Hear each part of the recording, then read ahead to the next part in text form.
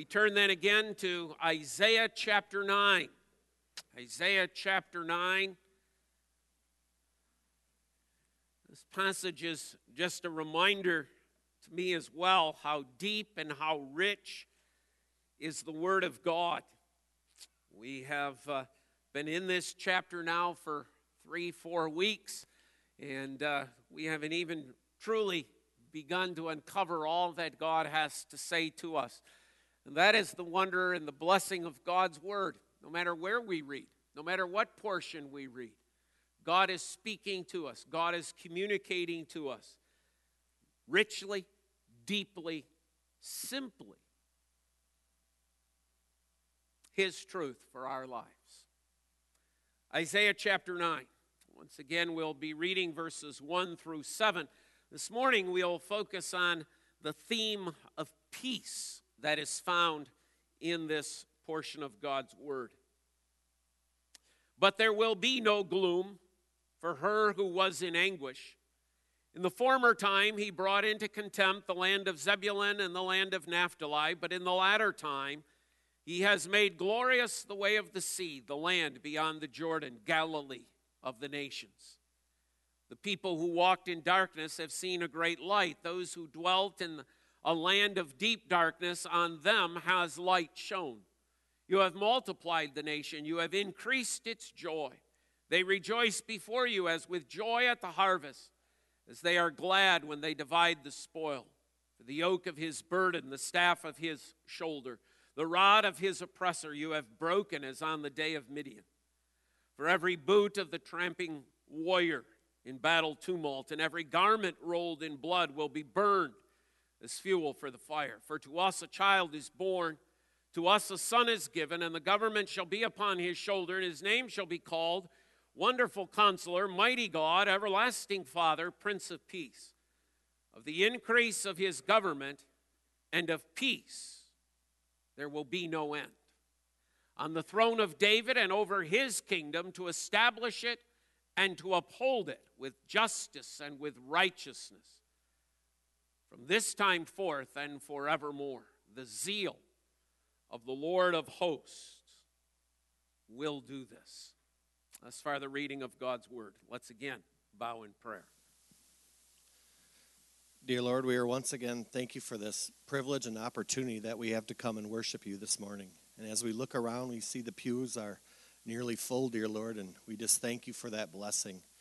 And as we open your word, we just ask that you bless Pastor Bob and guide him, and then open our hearts and our minds as this congregation that we can take this word and learn how to apply it to our lives and live for you more, dear Lord. This we ask in your name. Amen. And amen. Two things to look at in regards to the prophecy of peace that we find here in Isaiah chapter 9. Our first point is that it is through the child. It is through the child. The second thing is that this peace that is spoken of here in Isaiah chapter 9 is ever increasing. It is through the child, and it is ever increasing. First of all, then, that it is through the child. And so if we pick it up and look at the text as it starts here for us this morning in verse 7, we read of the increase of his government and of peace. So the question would be, who is the his? Obviously, Isaiah is referring to someone, some individual whose government is going to increase, someone under whom peace is going to increase. The only clue we have in this portion is that it's a his. Well, one of the rules and one of the principles you use in looking through whether it be the English language or in particular the Hebrew language is you go back and you look for, well, who was referred to previous to this? Who has been indicated? And in order for us to grab that, all we have to do is go back to verse 6. There we learn that his name, at the end of verse 6, and there we learn those titles, that Wonderful Counselor, Mighty God, Everlasting Father, Prince of Peace. But that has not yet told us who the his is. because once again, the reference is to his name. We go back another phrase, and it's the government shall be upon his shoulder. As we looked at last week, the rule and the reign. But once again, it's a his, so we have to go back further. There we find it at the beginning of verse 6. For to us a child is born, to us a son is given. Then all the other his that come from that are referring back to the child, to the son that is given. And there's once again a reason for us just to pause for just a moment and to reflect upon the way in which God brought about not only our salvation, not only the extensive kingdom, but the way in which God brings about peace. He brings it through a child. He brings it through a son, a baby. And once again, as I mentioned a couple of weeks ago, the fact that we tend to want to rush the story. We want to get to the cross. And well, we should. We need to get to the cross, even as this passage will remind us. But we need to be reminded of the fact of the way in which God chose to do this. It is not incidental to our salvation that God begins our salvation with a child. See, what we have done this morning in this baptism is we have heard much about God's covenant. We have heard much about our children. We have heard about our infants. And there might be the tendency to say, well, yeah, but that's not really important. What's really important is when they get to be 16 or 17 or 18 and make that profession of faith. People of God, God did not begin the story of salvation with a 17, 18, 19-year-old. God began the story of salvation with a child. And there is a reminder to us. There is an exclamation point placed there, that it is through a child. It is this reason that Jesus took those little children upon his knee and said, of such is the kingdom of God. Now, there's much going into that statement, but sometimes we so theologize it that we forget just the real practical demonstration. Here is a child. This is part of the kingdom of God. Here's little Jacqueline. She is part of the kingdom of God. That's where the story begins.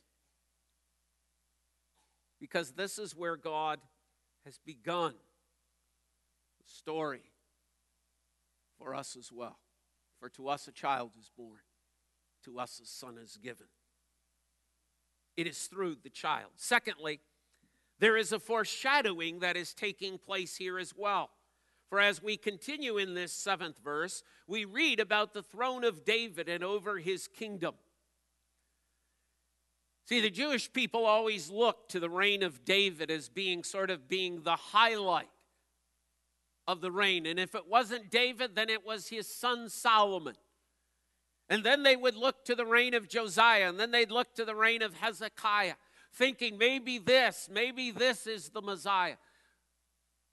But Isaiah is making it plain to us here in this text that these are but foreshadowings. The rule and reign of David over his enemies. We read at the end of David's life that he had put all his enemies under his feet.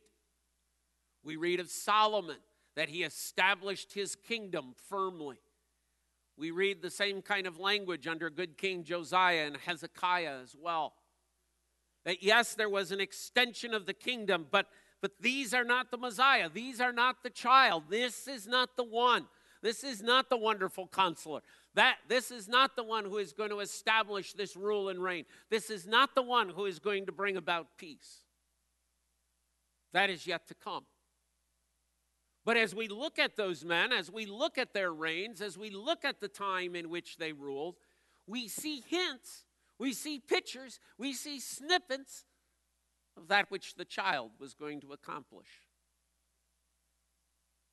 It is through the child.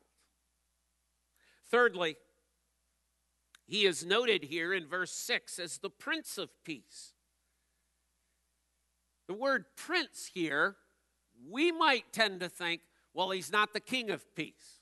That's the way we perhaps would in our modern day lifetime look at. We think of, when a nation has a king or queen and then there is a prince, we sort of look as the prince as the king wannabe, or maybe the king someday.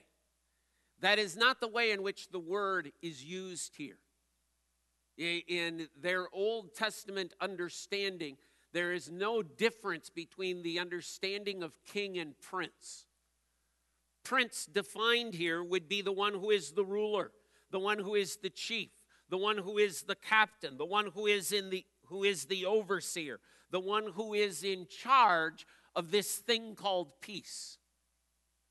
The child, the son, who is going to have a kingdom of ever-increasing peace, is the one who is in charge of that peace, the one who is in control of that peace, the one who is able to dispense that peace, the one who holds peace as a possession, not as just some theory, not as just some idea. And I was working on this sermon, the thought of the fact that oftentimes we read or hear that a UN peacekeeping force was sent to. A UN peacekeeping force was sent to. And when we ask the question, well, how did that work out? We usually have to answer, not so well. They may be there, they may establish a presence, but they certainly don't bring peace, and they certainly are incapable of having the peace kept. All it takes is one rock-throwing person, and the whole thing falls apart again. They're there, they're watching, but they're not in charge of peace. They can't bring peace. How many accords have tried to be struck in the Middle East between Israel and the surrounding nations? And it doesn't matter if they have a D behind their name, an R behind their name. It doesn't matter if they're outside of the United States or not. Nobody brings it. Why? Because nobody owns peace except the one who is the Prince of Peace.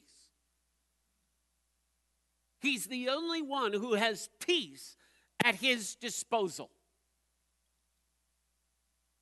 We can work for it. We can try to make steps, but we can't ever bring peace. This and this only is the possession of the child, the son who is to be born. He will come into this world and peace will be his. As Isaiah is writing these words, there is the threat of an outside enemy of Israel that is threatening Israel once again. As it happens over and over and over again throughout the Old Testament. They realize the threat from Assyria is so strong, so powerful. There's not much that can be done. The Lord gives to Isaiah a prophecy. Here's where peace will be found. Peace will be found in a child, a son. In him, you will find your peace. Fourthly, in regards to this, is the fact that there is judgment and justice. See, what's going on in the opening verses of Isaiah 9 and then what ends there in verse 7 is it's talking about God's judgment and God's justice. So we could ask the question, how will this child, how will this son who is to be born, how will he bring peace? What's he going to do? Is he going to assemble a large army? You know, there's many in our world and in our society today who still have that mistaken notion about that which is going to take place. Oh, the Messiah is going to come, and he's going to give us a lot of bombers, and we're going to get a lot of bombs, and we'll have a lot of weapons, and we're going to go out and we're going to annihilate all these nations around us. There are some Christians who buy into this philosophy and thought, oh, that's the way the end of time will come. You know, Jesus will come and he will establish a military nation there in Israel. And they're going to put to death all those other nations around them. Once again, comes from a failure to truly read and appreciate God's word. The peace that is coming through the child is a peace that comes through judgment and through justice. The judgment which comes through the curse of the cross.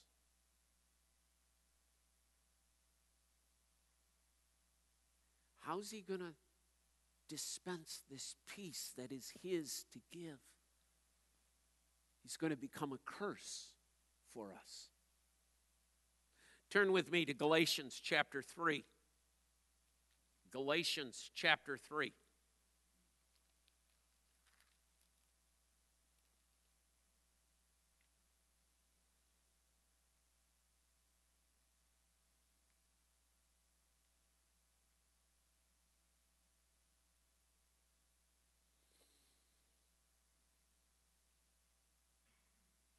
We'll start at verse 10. For all who rely on works of the law are under a curse. For it is written, cursed be everyone who does not abide by all things written in the book of the law and do them. Now it is evident that no one is justified before God by the law, for the righteous shall live by faith. But the law is not of faith. Rather, the one who does them shall live by them.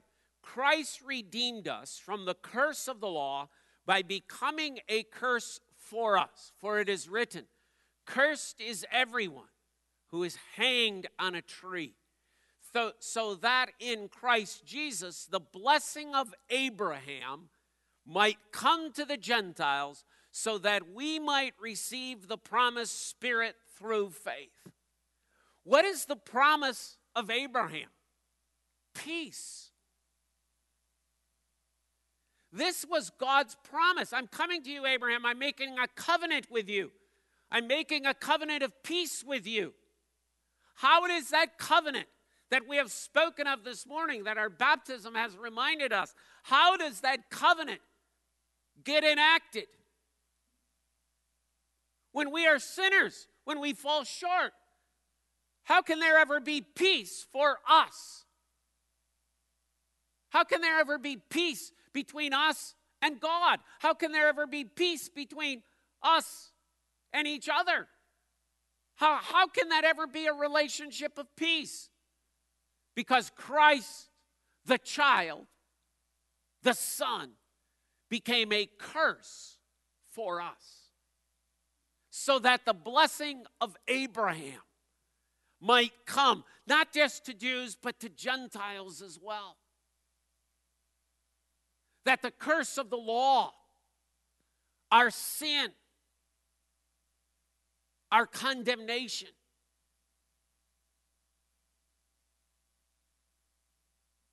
might be done away with.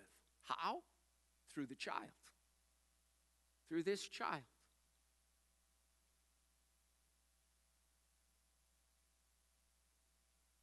In every prophecy that you find in the book of Luke about the coming of Jesus and then the prophecies that are made shortly after his birth, there is always a note of the fact there is going to be a price to be paid. Remember old Simeon? There as he looks upon the 8-day-old child, son, looks at Mary and he says, the sword's going to pierce your heart too. The only way for this peace to come is through the judgment of the cross. This child that we celebrate the birth of with our hymns and songs and carols of joy. Oh, he's going to bring peace. But it's going to take judgment on him to bring us that peace. Judgment and justice that can come not only through the curse of the cross, but can only come through the blood of the cross. Turn with me to Isaiah chapter 53. Isaiah chapter 53.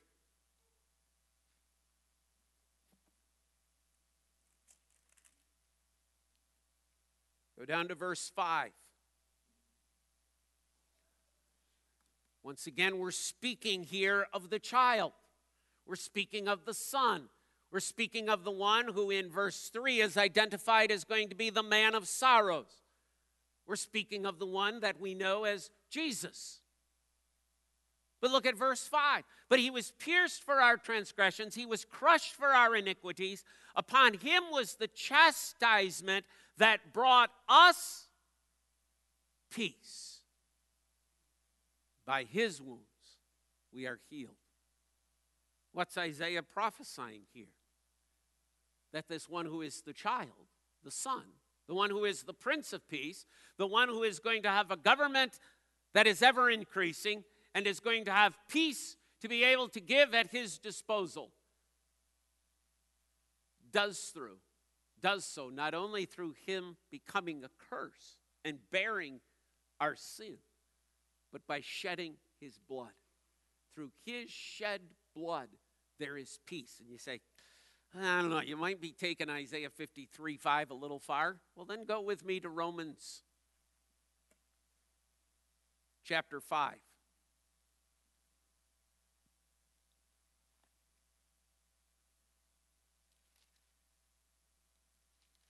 Romans 5.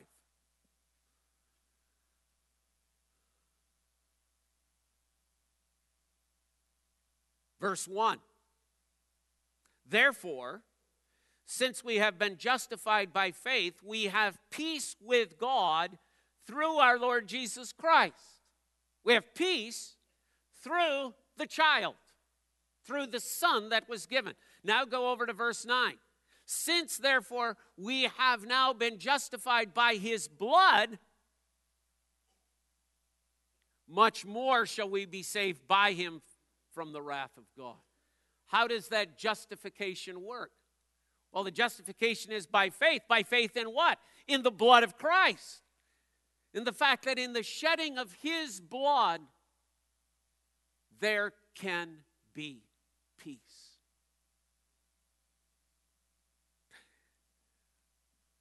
So secondly, this peace that is wrought through the work of Jesus Christ, through his becoming a curse, through his shedding his blood, this peace that is now his to give. For he is going to be the prince of this peace. He is the ruler of this peace. He is the owner of this peace that will be his to give. It will be his to dispense. The question is, what does that mean, peace? Well, the Hebrew word that is used in this passage in Isaiah chapter 9 is a derivation of the word shalom. Shalom is that Hebrew word that is used to describe a completeness, a wholeness. a soundness. It's used to describe relationships that have been reconciled or are all right. So I know I've used this illustration before, but it bears repeating again. As a Jew would meet another Jew, as we're walking down the street, our greeting to one another is shalom. I am greeting you. I have no hard feelings against you. I am not upset with you. I see you as my fellow Jew. We're okay. Our relationship is whole and complete. And so perhaps we stand in the street and we talk about life for a little bit. We may talk about what's going on in Jerusalem. We may talk a little bit about upcoming feasts and festivals. We may talk a little bit about our family, about our business. And then as we leave, we say to one another again, shalom. In other words, our relationship came in peace, was established. It's okay. We're all right. I'm not angry with you. We've talked a little bit. Nothing has happened to indicate the fact that we are upset with one another. Therefore, we leave in peace. Remember when Jesus says that if you're there presenting your sacrifice and there remember that your brother has something against you, first go and be reconciled, be at peace with your brother, then bring your offering. And you say, well, how would I know that? Because you passed him on the way and he didn't say shalom. You knew things weren't right. You knew that relationship wasn't exactly the way it was supposed to be. Therefore, go and repair the relationship. Therefore, go and be reconciled. Then come bring your offering. See, the kind of peace that is being talked about here is the idea of a friendship that has no friction involved in it. It's the idea of favor and grace. This is the peace that is being brought. See, every Jew reading this passage from Isaiah chapter 9 is not thinking about the end of world conflicts. They're thinking personal. They're thinking my own relationships. My relationship, first of all, with God. And secondly, my relationship with my fellow believers, my fellow followers, my fellow worshipers of God. The one who is going to extend this government, the one who is going to extend this peace, is the one who is going to bring shalom,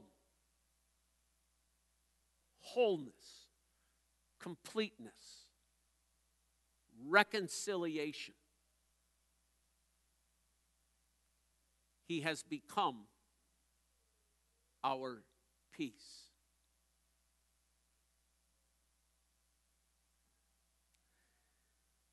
The extent of that is also included in Isaiah chapter 9. Because Isaiah 9 tells us here in verse 7 of the increase of his government and of peace there shall be no end. So this idea, this idea of what peace is, wholeness, reconciliation, completeness, restoration, is going to be ever increasing, ever growing. It's not confined, you see, to one geographic territory. Remember in the story of Daniel chapter 2, Nebuchadnezzar has a dream, and he has this dream about an image, and then out of a mountain is cut a stone, a rock, and it comes and it knocks down the image and destroys the image, and then the rock continues to grow and grow and grow until it fills the whole earth. When Daniel interprets that, he tells the king, kingdoms are going to fall. But in essence, the kingdom represented by the rock is going to ever increase, and indeed shall destroy all other nations. And that, my friends, is exactly what Christ is doing today. The kingdom of Jesus Christ is not at a standstill. The kingdom of Jesus Christ is not rolling backwards. You and I may look at the world situation, we may look at what's happening, and we say, man, we're getting smaller and smaller and smaller. No, no, no. The kingdom of Jesus Christ is ever increasing. It is ever growing. And it is growing towards a time in which the one who is the Prince of Peace shall come again on the clouds of heaven, and all his enemies shall be destroyed. Do not look at this world, my friends, as a rock in reverse. See the peace of Christ as that which is ever growing, ever building. But not only out there, but in here. In here. When we desire to know Christ, when we have a passion for the child, when we have a love for the Word made flesh, when we have a love for God's Word, and we gain understanding about that which Christ is doing, then we step back and we say, peace is growing. The assurance that I am loved by God, the assurance of being reconciled through the blood of Christ, builds and builds and builds. And even though we have to deal with problems and difficulties in our jobs, in our work, in our families, we see them through the lens of Scripture. We see them through the lens of the one who is the Prince of Peace. And we see that he is at work.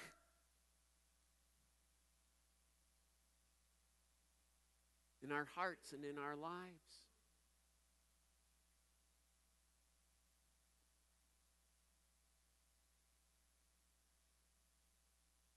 In Luke chapter 2, we read of the visit of the angels to the shepherds.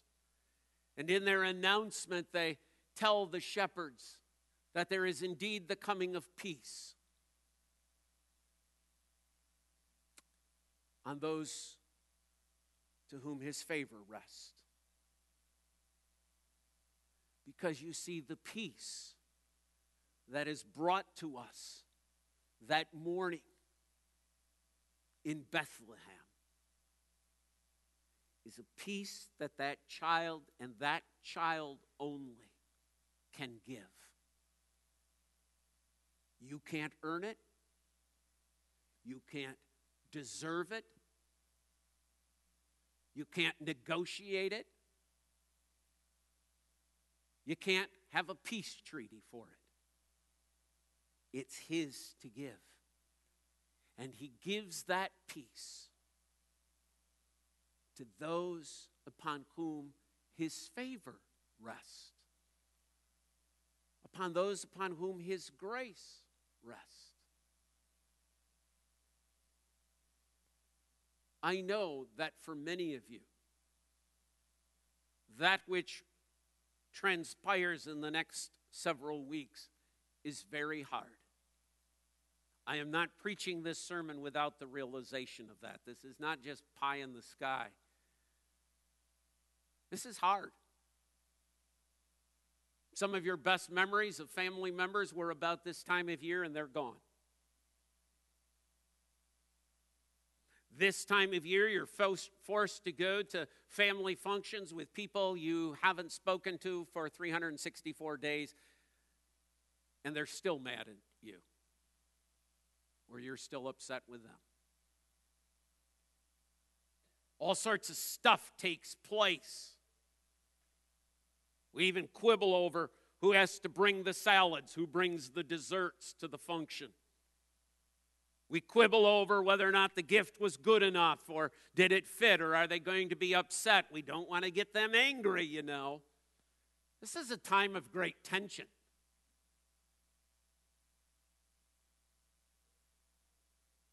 Yeah, if we're only looking at life through the microscope, in the small little corner of part of what is happening and transpiring in this world. But you see, if we look at it through a telescope, then we begin to see that this peace that seems so far away is really close. Because that peace is as close as, Lord Jesus, I give my life to you. And when we begin seeing life, not through our own eyes, but through the eyes of the one who is the Prince of Peace, then you see, we begin to catch the picture of that which is going to happen. When there will be no more suffering, no more pain, no more tears. When the old order of things has been set aside. You know what there's going to be? Peace. With you and the Lord, and with you and every single soul that is there. Peace. Through a child. Aren't God's ways amazing? Amen? Amen. Father, we do thank you for your word, for this reminder of peace. Lord, I don't know what's going on in everyone's life here today. But if it's like my life, then sometimes peace seems at a distance. Thank you for reminding us that in the humblest and simplest of ways, you brought into this world the one who is the Prince of Peace. And through his becoming a curse for me, through him shedding his blood for me, we might have peace. Father, this has been a beautiful day in the house of God. We have seen covenant promises generation after generation, not only to faithful husband and wife, but grandparents and uncles and aunts, friends, the family of God here. We've welcomed into our fellowship a saint that we have known long. Lord, it's been a good day. We see that glimmer. We see that beginning of peace, even here, even this morning. We see it.